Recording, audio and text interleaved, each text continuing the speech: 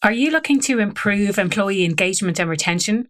Do you struggle with decisions on who to hire or who to promote? I have an amazing opportunity for a forward-thinking, purpose-led, people-first organisation to work with me on the first pilot Happier at Work programme for corporates. The programme is entirely science-backed and you will have tangible outcomes in relation to employee engagement, retention, performance and productivity. The programme is aimed at people leaders with responsibility for hiring and promotion decisions.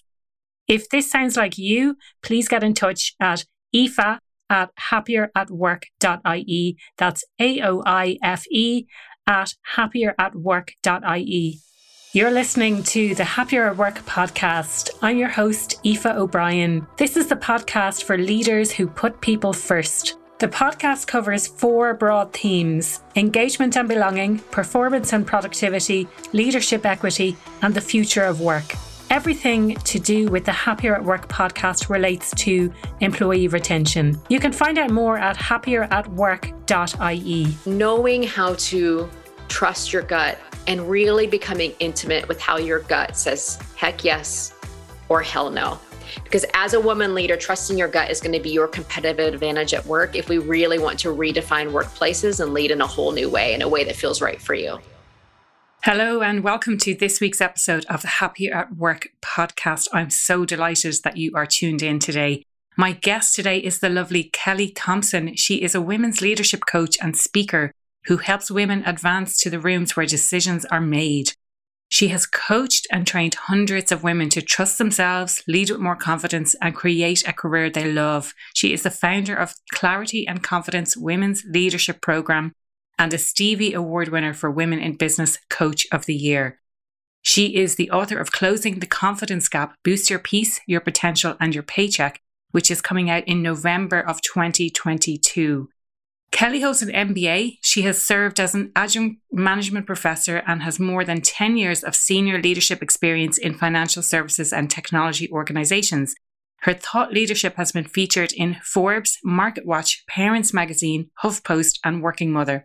She is from Omaha, Nebraska, and her favorite roles are wife to Jason and mom to Haley. I know that you are going to really enjoy our conversation today. We had so much to talk about, so much in alignment with how both Kelli and I work. We talk about the issues that women face when it comes to succeeding at work and steps to overcome and to enable and empower women to progress to those more senior positions. We talk about it from the individual perspective as well as the organizational perspective. As always, I will do a summary at the end, picking out some of the key points and challenging you to really think about what action you're going to take as a result of listening to this podcast episode. And again, I would invite you to get involved in the conversation on social media. I'm normally on LinkedIn. You can connect with me there. I'm also on Instagram at happieratwork.ie, which is also the website where you can find the podcast, you can find the show notes, you can find out more about the services I offer as well. I really hope you enjoy today's episode.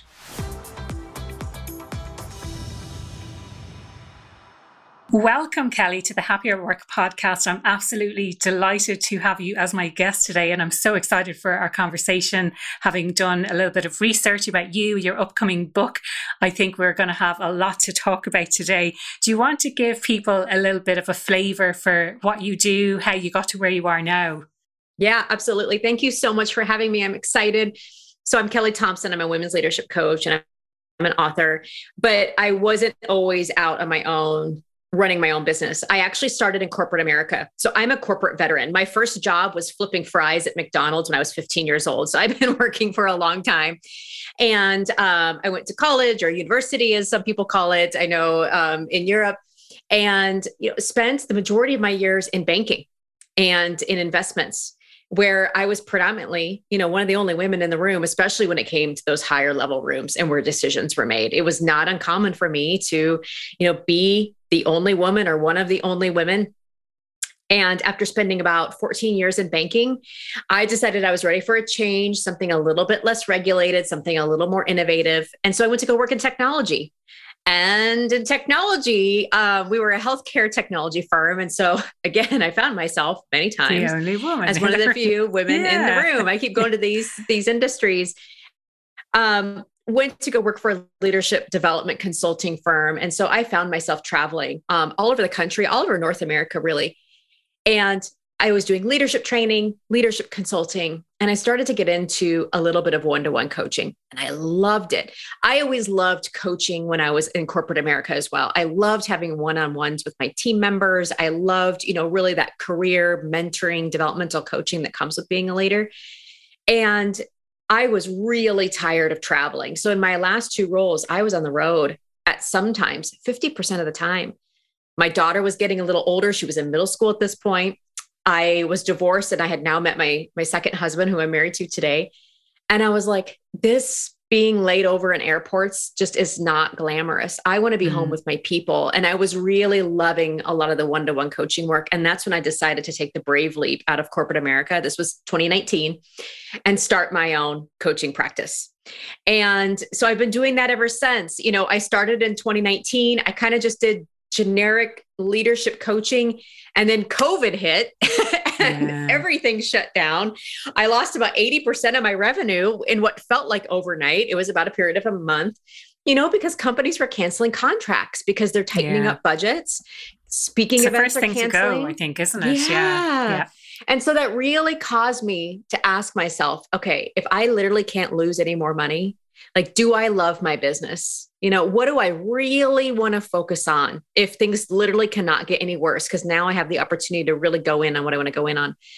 And one of the things I know you're passionate about, and that I was passionate about from all of those years as being one of the only women, was I love coaching women. I love addressing all the systemic challenges that women have in the workplace. I love addressing all of the things that we have to overcome. I love to talk about some of the unique approaches that women have to take and things that they have to consider. And that just lights me up. And so I just decided to go all in on coaching women. I now focus, I've written a book about leadership for women. I coach women as my primary client, unless I'm working with teams and corporate. And so here we are today, and it's totally transformed my business. And, I'm looking forward to what's next. So yes. Yeah. And for the benefit of listeners who don't know the name of your book, can you tell us the name of your book? Oh, yes, absolutely. So I did write a book. I kind of left out that small detail. I get so passionate about who it's for, I forget to say what it is. My book is called Closing the Confidence Gap: Boost Your Peace, Your Potential, and Your Paycheck. And it is written definitely for corporate women. I think entrepreneurs will find it helpful as well. But it's really written for kind of the person that I used to be and who a lot of my clients are. So yes, no, I love that. And I think that's really, Kelli, where I would love to start the conversation today, is talking about maybe generically what is the confidence gap, but you mentioned some things there like systemic challenges that women face in the workplace. And maybe we can touch on some of those from a couple of different perspectives. So it's mostly women who listen to this podcast, but there are some men who listen as well. And the men who listen are very supportive of creating those environments where women are able to succeed as well, and knowing the benefits of having the diverse workforce, especially at those senior levels. So maybe we can talk, first of all, what is the confidence gap, and then dive into some of the challenges that women face so that they don't feel like they're on their own, like that they don't feel like it's only me who's having this issue, which I think sometimes when we have problems, especially at work, we tend to feel like we're the only person who's experiencing that issue. Yeah, 100%. So the confidence gap is a real thing. It's a real study that came out of the Wharton School at the University of Pennsylvania in the United States. And basically what the researchers were taking a look at is, why does there seem to be this confidence or this self-advocacy gap in gender? And so what they did was they took a group of individuals, and they gave them kind of this standardized test that they were supposed to take. And then they didn't tell them the results of this test, but basically after they took the test, based on how they thought they did, they were supposed to go and advocate that to potential employers and say, hey, I just took this test. Here's how I think I thought I did. And then I kind of advocate their abilities to these employers. Well, as you can maybe imagine where this story is headed, men had no problem taking this test, going to these potential employers, advocating their brilliance, as you would say, and, advocating for themselves. And so what would happen is men would be more frequently hired. And when they were hired, they got higher starting salaries because, again, the self-advocacy is there, promoting their abilities, regardless of how they actually did on the test. But I bet you also know where this is going, in that who do you think actually did just a little bit better on the test? I can guess. I don't think you even need to tell us the answer. Better on the test. Not by much, but just a little bit better. But they were much more hesitant in self-advocacy and self-promotion. And so what that resulted in was fewer job opportunities and lower starting salaries. And so as a result, they kind of called this the confidence gap. And the researcher said, their recommendation was, and I'm quoting this verbatim, well, maybe if we just tell women that they do better, then their confidence will follow suit. And so in my book, I basically say, yeah, that's not going to cut it. Like, we can't just say, oh, you're smarter, so good luck. Yeah. I really advocate, this book is written as a both and. And when I say both and, it means that what I'm recommending is, yes, we need to address women's confidence at the individual level. One of the main reasons why I see women holding back is because of doubt and imposter feelings, the feeling that they're going to be found out as a fraud, that all of their success has just been luck. And when they get to that next level, people are going to find out that they're not as good as they thought they were. And yes, as a woman, there are things that we need to be accountable for and look internally and say, okay, maybe there is, some mindset work. I need to work on some limiting beliefs. I need to work on my self-promotion and advocacy. Yes, I need to look at the evidence that I did better on the test. And here's the and. Organizations also need to address the systemic inequities in the workplace today that perpetuate imposter syndrome. Let me give you some examples. These can be things like, you have an all-white male leadership team. Yeah. It's the environment that people find themselves in. Yeah. Yeah. And so it's no wonder that women and people of color feel imposter feelings. And there's research that's been done on this. People who've experienced racial discrimination or expect to be stereotyped based on their gender have a higher incidence of feeling those imposter feelings. Why? Because they've never seen themselves in the rooms where decisions are made. So if you've got an all-white male leadership team, it might be time to evaluate where maybe there could be some systemic issues at play, that perhaps some increased diversity, some psychological safety, making sure that there's a diverse group of voices heard will also benefit the confidence of not just women, but people of color, people who are traditionally underrepresented in the workplace today. And so that's kind of the confidence gap. That's an introduction into some of the systemic issues that we talk about. I also talk about the gender pay gap, which I know you've talked about on your podcast. So we could talk about all day.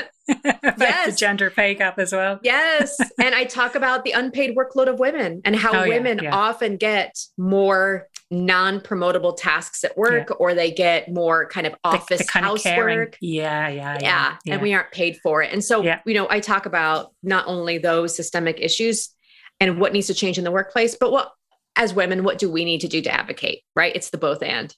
I'm sold already, Kelly. I want to read this book. So Yay, I'm excited. We'll talk about it later when it's coming out, how to get it and all the rest. I do have a question. My research nerdy brain has a question about this. Going back to the stats, and maybe you don't know the answer to this, but I wonder, is there a way to find out? But I'm curious, is there a correlation between, say, if you isolated women and women who performed particularly well in the test, is there a difference between how they perceive themselves versus the women who didn't do as well as them? And similarly for the men, I just wonder, maybe you don't know the answer straight away. I do wonder if there's a way to find that out, because I'm curious to know that if someone is more inclined to perform better in that situation, are they more or less inclined to say how well they did? That brings up a really good point. And I don't know that answer from the research and if that research went into it. But you bring up something really, really important. And that I think that, let's just take my daughter for an example. Okay. Yeah. She's almost 17 years old. She's not a great test taker. She has lots of skills. She's really smart. She's a hard, the actual test taking. Yeah. Yes. Yeah. So, I think sometimes there's a little bit of performance anxiety that comes with that. And so if you put her in a situation where she's going to be taking a standardized test and then she has to advocate based on how well she did on that test. She might not have the self-confidence because she's got a history of telling herself, oh, I'm not a good standardized test taker. Yeah. But if put her in a situation where she has to go advocate for her abilities on how empathetic she is and how she's great at in her job. She's a barista. Okay. And we always joke that there's a few things that people are emotional about. And one of them is food, and especially how they take their coffee. And so when like, if somebody messes up your coffee or your tea order or whatever that looks like, she deals with a lot of customer making customers happy. Go ask her to advocate on that. And it might be a different story. So I think you bring up a really good point where we're asking like, what's the basis for which, we're asking them to self-promote, and what's their history of performance been with that? And does that tell the whole story? It may not. Yeah. From a personal perspective, I am good at taking those kind of tests. And I know that I'm good at taking those kind of tests, but what does that say about me in other aspects? So I think, that's a much broader discussion, but maybe I'll have a dig around that research afterwards and see if I can find, have they kind of sliced it in that particular way? That's just my research nerdy brain going, firing off I'm with ideas. You. I'm all into that. Yes. So how about we start then with the individual side of things, and then we can go on to talk about organizations and what organizations can do to address these issues. So what are the issues that women are facing at work? So we talked about the imposter feelings and like not feeling good enough. What are some of the issues maybe that are cropping up, or what are some of the ways that we can address those? Absolutely. So I addressed a few core issues in my book from the individual level.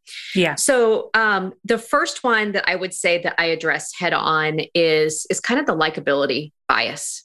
Oh, yeah. Women have often been told that being direct, assertive means you're bossy, means you're a bitch, means you're unapproachable. And then at the same turn of the coin, men are being rewarded for and being told, hey, you need to be more direct. Yeah. You need to be more assertive. And so one of the things that I address head on in the book in the first couple of chapters is how important it is to do two things.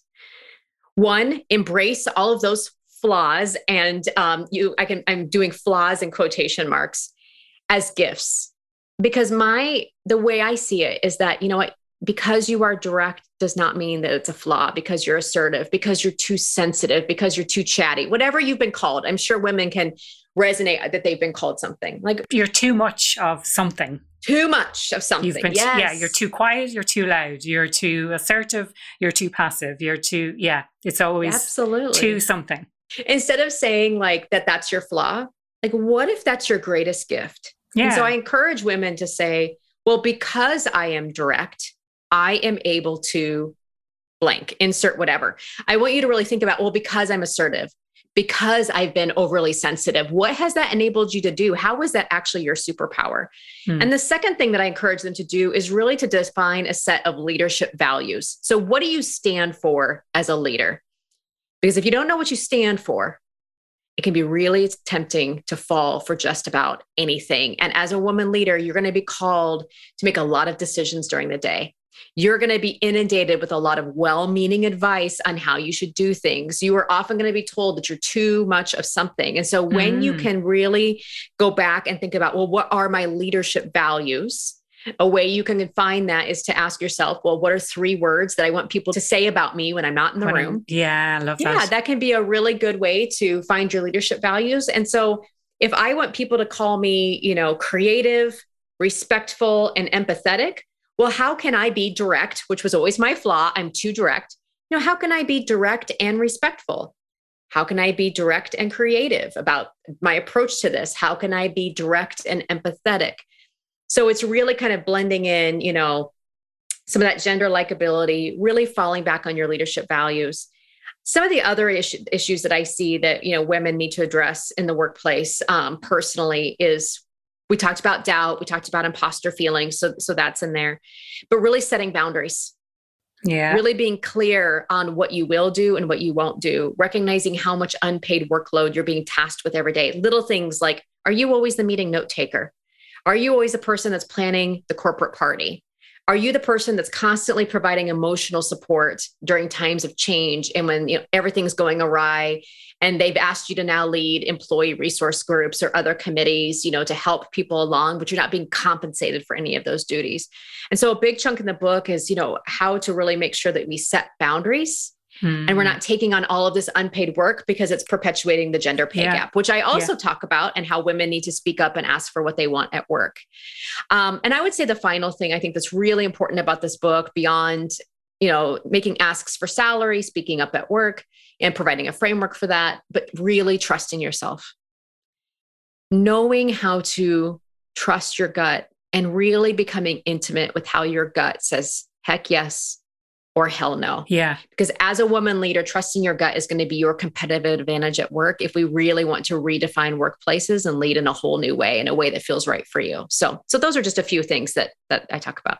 Kelli, so much to unpack in what we just talked about. I know there is a lot to unpack. There's loads, but no, I love it. I love it. There's loads of things I just want to kind of highlight. I want to illustrate to people, like this idea of leadership values. Now, I talk a lot on the podcast about this concept of values, but I'd never thought about it from a perspective of setting your own leadership values. What are the non-negotiables for you as a leader? How would you like to be described when you're not in the room?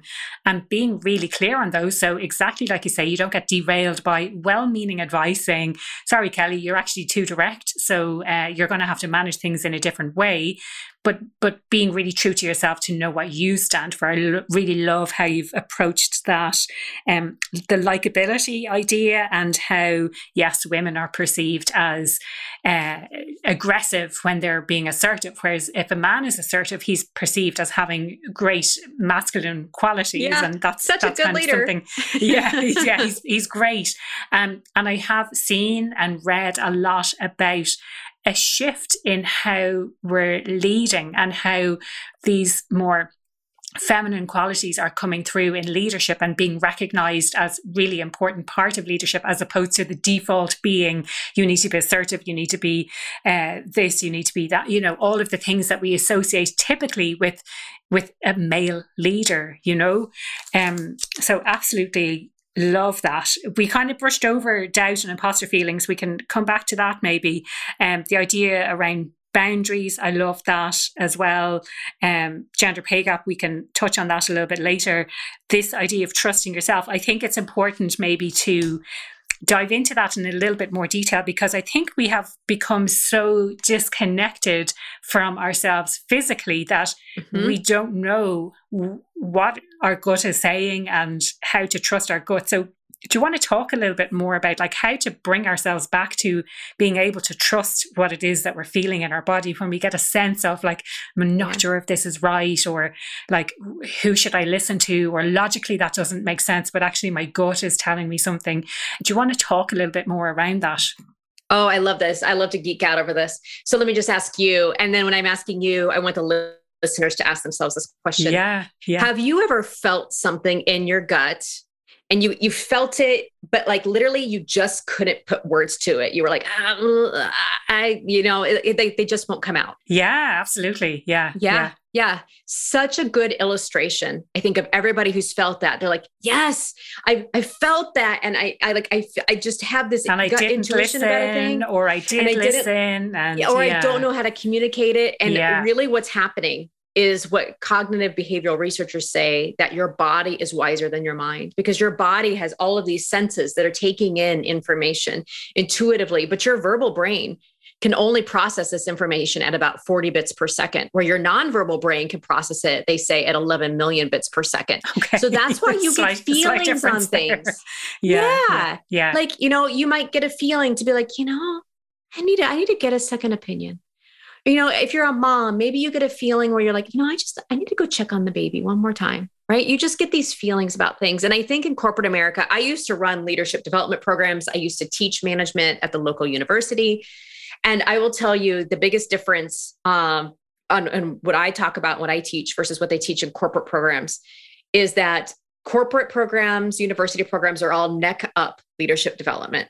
How to read a profit and loss sheet, how to put a PowerPoint deck together, how to devise a strategy, how to look at the pros and the cons, right? A lot of that is all neck up, head intelligence. It's really using your COO and your CFO, right? In your head.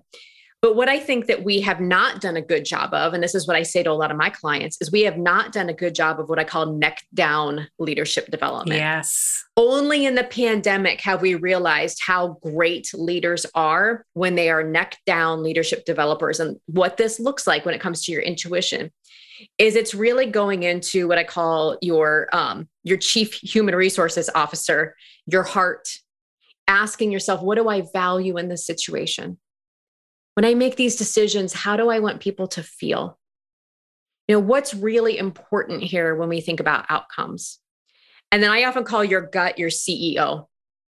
It's, being able to start with your CFO and your COO, that brain in your head that can look at the data, looks at the facts, looks at the scenario, right? Like takes a look at all of that and starting there, going in and, looking at the values, but then really checking in with your gut and asking yourself, what is mine to do here? Like, what is the right thing to do? And like I always tell my clients, the right decision will always feel of peace and it will never feel of dread. And that's your CEO, that's your intuition, because my hunch is, and I'm just kind of throwing it out there for everyone who's listening, my hunch is that when you've been faced with a decision, just notice how your body reacts. Typically, the right decisions for you feel open and airy and kind of light and freeing, even if they're a little scary. Like leaving corporate America to start my own business was terrifying, but I literally could not help myself. It was like a magnet. It was exciting. It was energetic. It was like pulling me to it. Anytime I've been in a decision that's wrong for me, I've always had body ailments, sickness. Like I felt a sense of heaviness and constriction and dread, kind of like this little nudging that's kind of like, hey, I don't know. Hey, I don't know. You might want to check this again. So I would really encourage you as a leader to go in and check in with your body. And if you've never done this, I just want you to know how normal that is, because you know what, we live in a world that validates two things for women. One, over exercise and over diet and ignore being hungry because thin is good, thin is beautiful. So a lot of people don't check in with their gut. I know I was one of them because I was too busy over exercising and starving myself. That anything from the neck down, like just don't pay attention. Don't pay attention to the man behind the window down there. Right. And I see a lot of people who also numb themselves through overworking. Hustling. They're too busy to slow down and check in. But the problem is that when you can't like selectively numb things. So when you're numbing all of those body instincts to slow down or eat when you're hungry or all those sorts of things, you're also numbing your intuition. So it's going to be really important for you as a woman to just honor that your body is trustworthy and to slow down and to listen to what feels like peace, excitement, and happiness, and just notice where your body is just slowing down and saying, this feels a little tight, feels a little constricting. It feels a little bit like dread. So I could go on for that for hours. It's so important to listen. Before we go on to talk about companies, organizations, the systemic nature of the issues that women face, do you want to talk a little bit about doubt and imposter feelings? It's something that I am hugely passionate about. It's something I talk about all the time. And I suppose I want to make more people aware that it is a thing and that most people get it at some point. I've recently carried out some research into it and who it impacts, and it came out that of the survey respondents, 90% of people had experienced in the past or are currently experiencing it. And I just thought I've seen stats that say that 70% of people experience it at some point in their career. I'm not sure the origin of that, but I see it quoted absolutely everywhere. So just to kind of reassure people that if that's how you're feeling, it's perfectly normal. Yes. Oh my gosh. Yes, absolutely. So well said. I like to talk about the difference between doubt and imposter syndrome. Yes. So one of the reasons, and let's just kind of like walk ourselves into this. So I often say that what precedes doubt and imposter syndrome is often what we're thinking about. It's kind of like Dr. Daniel Amen. He's a neuroscientist. He's the founder of the Amen clinics. And he says that as humans, we have automatic negative thoughts, ants. Like on average, we're going to think between like 12 to 60,000 thoughts per day. And like 75% of those are negative or repetitive. So I want you to just like kind of think about what you're thinking about, because what I often say and what kind of propelled the subtitle of my book is that so many of our thoughts are expensive. I'm not qualified. If I do this, I'm going to fail. If I speak up, people will think this is stupid. Why do I always look so terrible in my clothes? I don't look good. I don't sound when I speak up. I hate the sound of my voice. I mean, there's just all of these just junky thoughts, and I call them expensive thoughts. Yes. Because expensive thoughts are costly to your peace. They're costly to your potential at work, and they are ultimately costly to your paycheck. And when they're costly to your peace, your potential, and your paycheck, guess who also pays the price? Your company.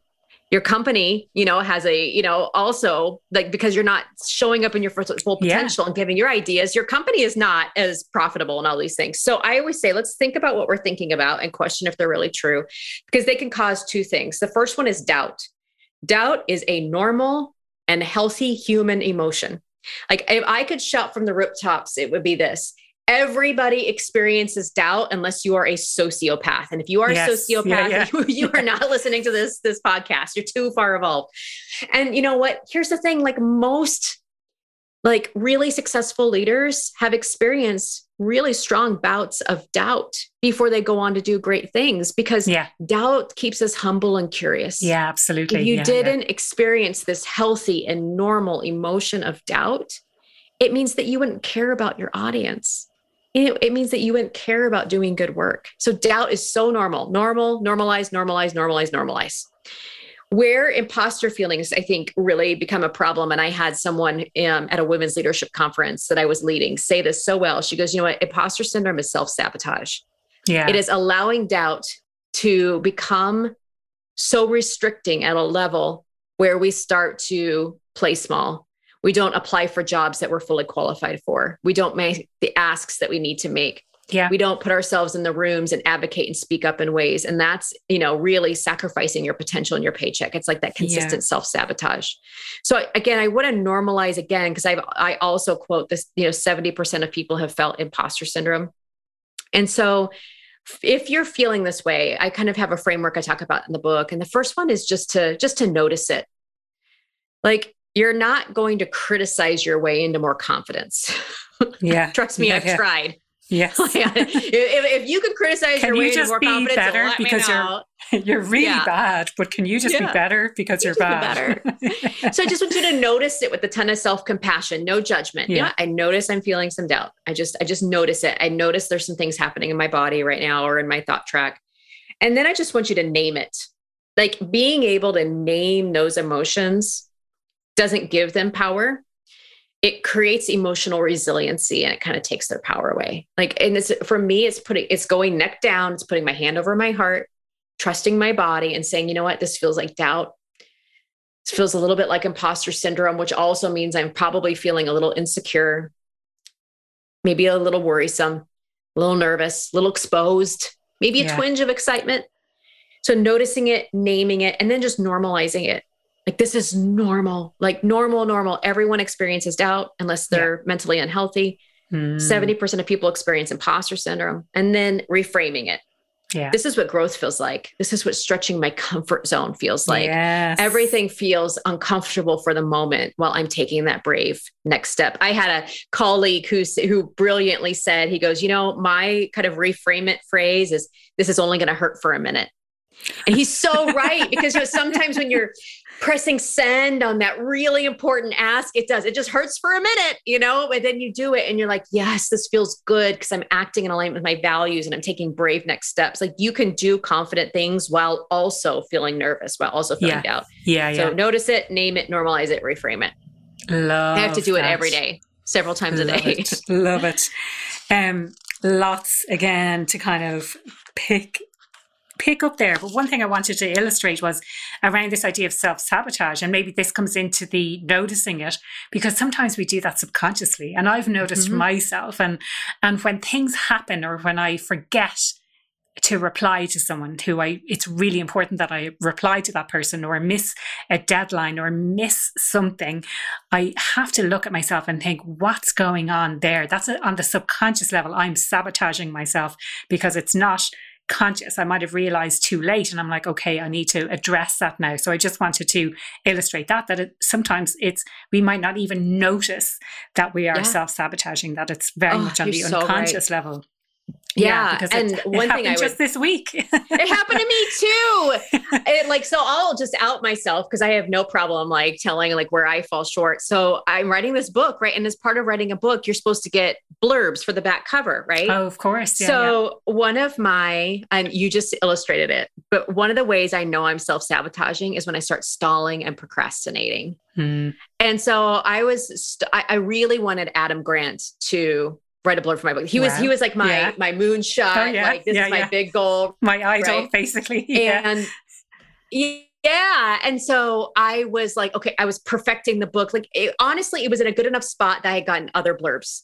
Still had a few edits to go through, but the book was 95% of the way there with just some, basic editing. But I was waiting. I was like, nope, I'm going to wait till it's perfect. I'm going to wait until like everything is locked down and then I'm going to send it to him. So I finally freaking got up the courage to email him. I find his email address, send him the pitch, and he responds back. It only hurt for a minute and I hit send. And then he actually responded back fairly quickly. And I'm like, oh, and he said that he thought this was a good angle and he wanted to see my full manuscript. And I'm like, oh God, this is it. This is it. And then I sent him back the full manuscript and he's like, okay, what are the due dates? And so I kind of give him like a good, better, best in terms of, hey, this is ideal. This would be good. And he goes, well, has your book gone to print yet? Because I only blurb books when my blurb can be on the cover of the first print run. And so I go to my publisher and I'm like, when does this actually go to print? We can hold it. It was going to print like that night or the next day. So I had to respond back to him and be like, well, actually it's going to print tomorrow. And I realize you can't read my book in a day. And he's like, I'm so sorry. I wish you the best of luck. It's just not going to work. But when you talk about self-sabotage, that was such a learning moment for me this week that I'm like, because I procrastinated waiting for perfection, because I was scared that he would read my manuscript and think it was stupid or he was going to debunk all my ideas. Like all of this mind trash, all these expensive thoughts were causing me to procrastinate. And I lost out on what could have been a really valuable opportunity. And so I'm so glad you brought that up because it's in those little moments sometimes that we see ourselves procrastinating, not replying, right? Not like conveniently forgetting things that we have to go in and be like, what's really happening here? And exactly.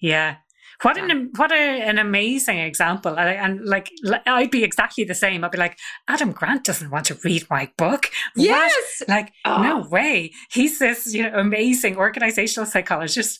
He's going to completely be like, blow all of my research out of the water. Be like, what are you talking about? This is all rubbish, So brilliant. I absolutely love that example. And it's so interesting, Kelli, when you talk about your framework around notice, name it, normalize, and then reframe it. Because when I talk about imposter syndrome, the first aspect of it is really the identification. So it's acknowledging that it's imposter syndrome, acknowledging that it's almost separate to yourself and giving it a name. So naming it as imposter syndrome, but giving it a name as, it can be Mrs. Hannigan from the Annie movies. It can be Sandra, which is my imposter. Is that Aoife speaking or is that Sandra speaking? Is that Sandra trying to sabotage? So absolutely love that. And this is only going to hurt for a minute. So true. I have to give credit to my colleague Darius, who said that. His name is Darius, and he said that once. Yeah, we got to give that to Darius. I'm like, oh, well, that's timeless wisdom. Yes, and I think Darius is going to be quoted all over my social media when this podcast comes out. Absolutely brilliant. I love it. I think now, just in the interest of time, we're having such a wonderful conversation. I would love to talk about the organizational side of this and the systemic issues that exist in organizations and what we can do as leaders to address them, what we can do as women, how we can support ourselves, how we can support other women, how we can support organizations, how we can get other people involved, men, non-binary. How do we get everyone involved in addressing these issues? Absolutely. So my mission as a business and what I say in the book is I'm on a mission to help women advance to the rooms where decisions are made. And so my call to action in this book is diverse leadership teams. The only way we're going to change things systemically is when we have diversity and quality in the senior most decision-making rooms. And this is not just in corporate. For anybody who is listening in the United States, this is really important in our government policies today. No matter where you live, it's important in government policy to have diversity in the people who are making the rules, because traditionally we've grown up in a patriarchal environment. This is not men being bad. It's just that for the last several hundred years, men were in charge, women stayed home. So men made the rules. The workplaces, the government systems were made by men, for the benefit for men. It's just the way it was. There's no blame. This is not a blame statement. Those are just facts. And so if we want to change workplaces, we need to have more diversity in the rooms where decisions are made. And one of the things I advocate for is we can change workplaces by changing one woman at a time. And that's my focus. Because if I can help one woman at a time, maybe she'll have the courage to speak up. Maybe she'll have the courage to run for office. Maybe she'll have the courage to go for the promotion. And when we start to see more women in leadership and we start to see more women advocating, I'm sure you and everyone listening can think of a woman that you saw show up, speak up, take a risk. And because she did all of those things, it probably inspired you to do the same. You're like, oh my gosh, her speaking up and saying what she really thought and how she really felt was so freeing, right? It's like, it's freeing for us to watch that. And that's what creates the ripple effect. So I think to change the systems of work, we need to see more diversity in leadership. The research shows that companies are more profitable when there are women in the senior most positions, when they have more diverse leadership teams. I mean, study after study after study. So I advocate that this is not just a social justice issue. This is an economic issue that can't be ignored. Yeah. And so it's going to take, yes, women showing up, but it's also going to take some brave men who, and there are ones out there who are less concerned about preserving the status quo and more concerned about advocacy and equality, and recognizing that it's actually good for them too, because when they make more money, they can build bigger tables. So I really, really think that that's where it needs to be focused, because then the systems will change, the policies will change. And I think everything kind of trickles down from there. I love that. Make more money to build bigger tables. Mm-hmm. Yeah. That's what they all want. It's what we all want, right? More impact. Impacts our communities, everything. Yeah. Impact on the whole of society, really, isn't it? Yeah, absolutely. So in addressing this issue at a systemic level, it's really done by one woman at a time. Is there anything else that we could do to support that, to facilitate that, to make sure that that happens at an organizational level, rather than thinking about it one woman at a time? Is there anything, do you think, that on a bigger scale that we could do? So one of the things I've seen organizations do really well is to focus on the data. So I'm thinking of two organizations in particular that, as an example, they went in and looked at the data for a few things. One, they did an assessment to discern if there was any gender pay disparities. Step one, let's look at the data. Let's compare equal titles, because we need to rectify some pay issues, because inequality in pay can lead to disengagement, dissatisfaction, and ultimately turnover. And turnover is really costly. Okay, so that was step one.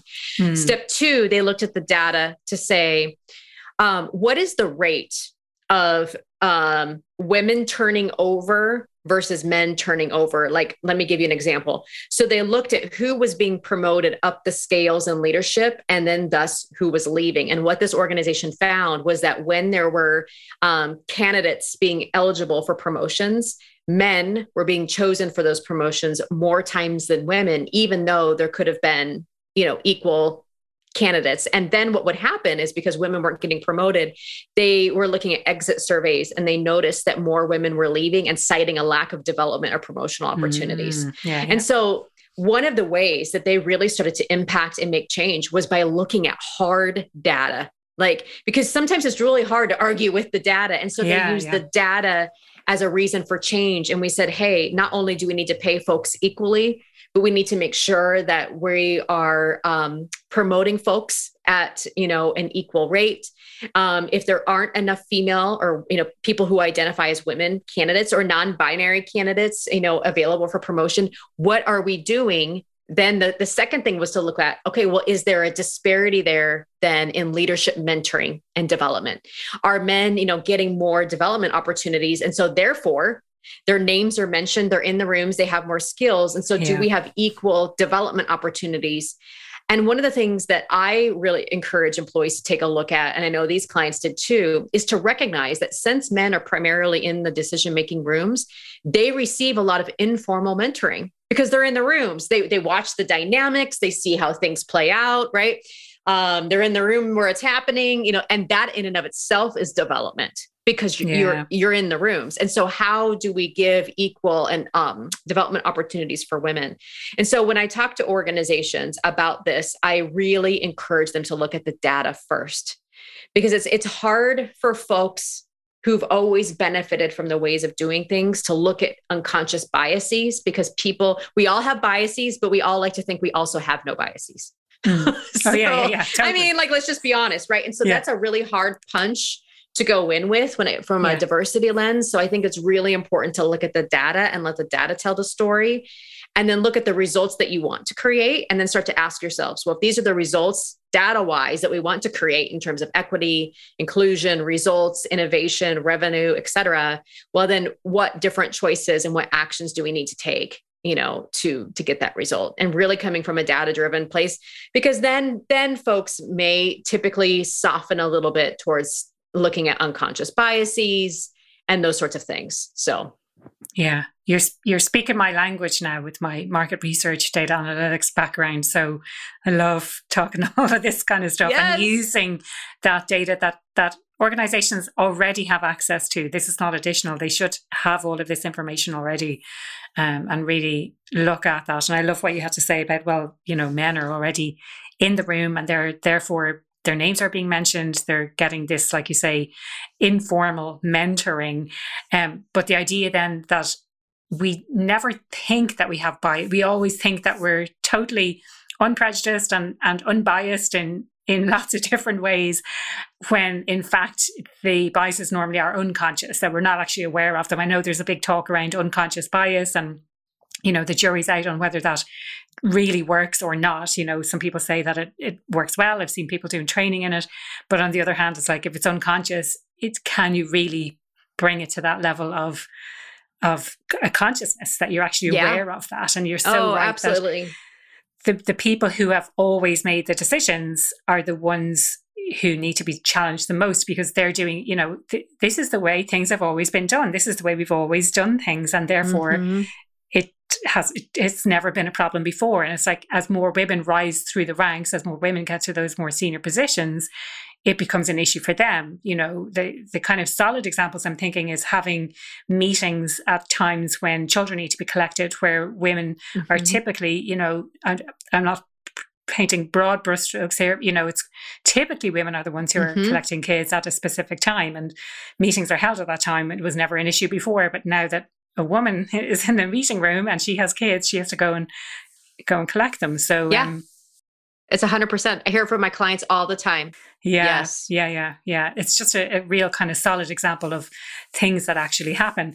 Kelli, we've been talking for a long time, but lots and lots of gems in there, lots of nuggets of information. The question I ask everyone who comes on the podcast: what does being happier at work mean to you? Being happier at work really means twofold things for me. Being happier at work typically means that me personally, I'm using my best talents every day. Yes. And when I'm using my best talents every day, there's and you all know, if you're listening right now, there's an energy that comes through you. There's an excitement. There's a geekiness, right? I just can't wait to go do this. And when you are that way, not only do you contribute better to your organization, but you come home from work with more to give because you're not zapped from that energetic toll of pushing a rock uphill all day long. And then when I think about being happier at work, it really also twofold then impacts the organization. When you take the time and energy to really get to know people and know what makes them tick and what their talents are, and aligning their purpose and their paycheck, it benefits the organization too, because you have people who have more energy at work. They get things done quicker. They're better to their colleagues, and ultimately that's more profitable to the organization. So it's all just about energy, and what that energy can do, not only to somebody personally, but professionally as well. So absolutely love that. If people want to reach out, if they want to connect with you, what's the best way to do that? And also, please tell us about your book. When is it coming out? How do we pre-order it? Yes. All of the good stuff. All the good stuff. Okay. So my hardcover, the audiobook, everything that comes out through the bookstores, Amazon, all the good stuff comes out November 1st. However, if you are somebody who doesn't like to wait for things, I have a partnership. Like I know. I have a partnership through an ebook company. It's kind of like a Kindle, only it's interactive with like book club discussions. I have a partnership with them. It's called Fable. You can just download the Fable app and there will be opportunities to access it early. I think at the time you are listening to this, we're currently in a book club cycle, but there will be another one popping up, I think in the September 1st-ish time frame, if you want a little early. Otherwise, you can wait for all the traditional formats November 1st. So it's Closing the Confidence Gap, Boost Your Peace, Your Potential, and Your Paycheck. The best place to go is just to go to closingtheconfidencegap.com/book. And then I'm on social media. I love me some Instagram. I'm at Kelli Rae Thompson, Kelli with an I, Rae Thompson. And then I'm on LinkedIn too. So you can also find me at Kelli Thompson on LinkedIn. I think it's in /Kelli Rae Thompson as well. And then, send me a message. I'd love to hear what you learned and talk to you. Yes, absolutely loved the conversation today. Loved your energy, Kelli. So thank you so much. Thanks for your sharing your insights, your wisdom. Absolutely loved that conversation today. Thank you. Oh, likewise. Thank you so much for having me. That was Kelli Thompson, and I really hope you enjoyed today's episode as much as Kelli and I enjoyed having the conversation. I think you will agree there was absolutely loads to talk about, and we would love if you would get involved in the conversation on social media. I will be going live with Kelli to talk about the key highlights from today's episode. So if you want to tune in on LinkedIn Live, please go ahead and do that. Also, feel free to get involved in the conversation over on LinkedIn. Connect with me, Aoife O'Brien. That's AOIFE_BRIEN, or on Instagram, happieratwork.ie. I wanted to summarize some of the key points that Kelli and I covered. We started by talking about what the confidence gap actually is. And it was based on some research done in Wharton. And I absolutely, I won't say I love the research, but I love the insights that are coming from the research and the steps that we can take to address the issues that have been identified. So basically that men get higher starting salaries, women get lower starting salaries, despite the fact that they did slightly better. And this is all about self-advocacy and how we as women are promoting or not promoting ourselves at work. We talked about the individual perspective. So the first kind of area, if you like, is this likability bias. So women want to be perceived as being liked. If we show what are typically masculine traits, things like assertiveness, we are perceived as being not so nice. And when men show those types of characteristics, they are perceived as being a little bit more manly. So that is the first. So the steps that Kelli talked about in terms of addressing that is seeing what are typically perceived as being flaws as something as a superpower. So kind of flipping the script on how we perceive ourselves. So in her specific example, she was always perceived as being a bit too assertive. So we're always too much of something. So what do people perceive you as being too much of, and how do you turn that into a superpower? I loved this idea of identifying your leadership values. So thinking about what you actually stand for, what you're willing to put up with, so that someone else doesn't come in and tell you how you should be leading in a different way. I loved the reframe as well about this, about the flaw. So reframing it as, and again, in Kelli's example, being direct, but also being empathetic. So it's a both and situation. We touched on doubt and imposter feelings as well. I'll come back to that in a minute, because I know we kind of brushed over it at the start, and then we started to talk about it in a bit more detail at a later stage. So I will come back to that point. The third element then was boundaries and the unpaid workload of women. So doing the planning, doing the notes, doing the emotional support, supporting with employee resource groups, ERGs.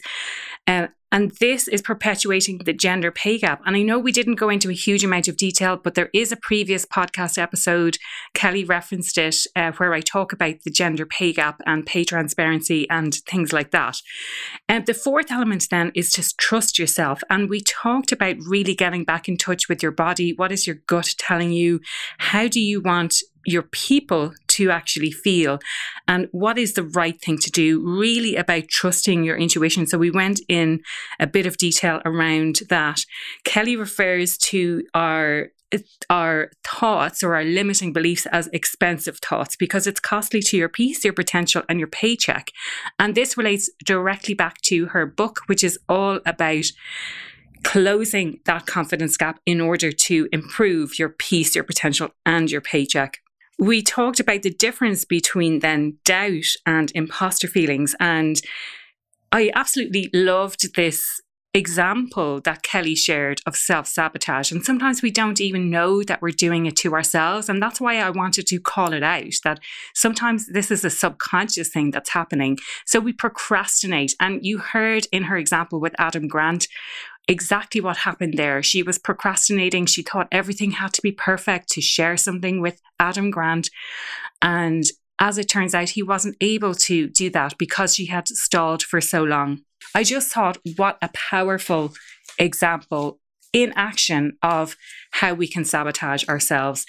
I absolutely loved Kelli's framework then, and it's very much related to my ABC framework. So she talked about noticing and having self-compassion because, you know, it's not about judging yourself for having these feelings. It's about showing a little bit of self-compassion. Then the second is to name it. So what emotions are coming up for you, and being able to recognize resilience in yourself as well as these emotions come up. It's about normalizing it. Then that's the third step. So recognizing that this is a normal part of being human, and most people experience imposter syndrome at some point, and then reframing it.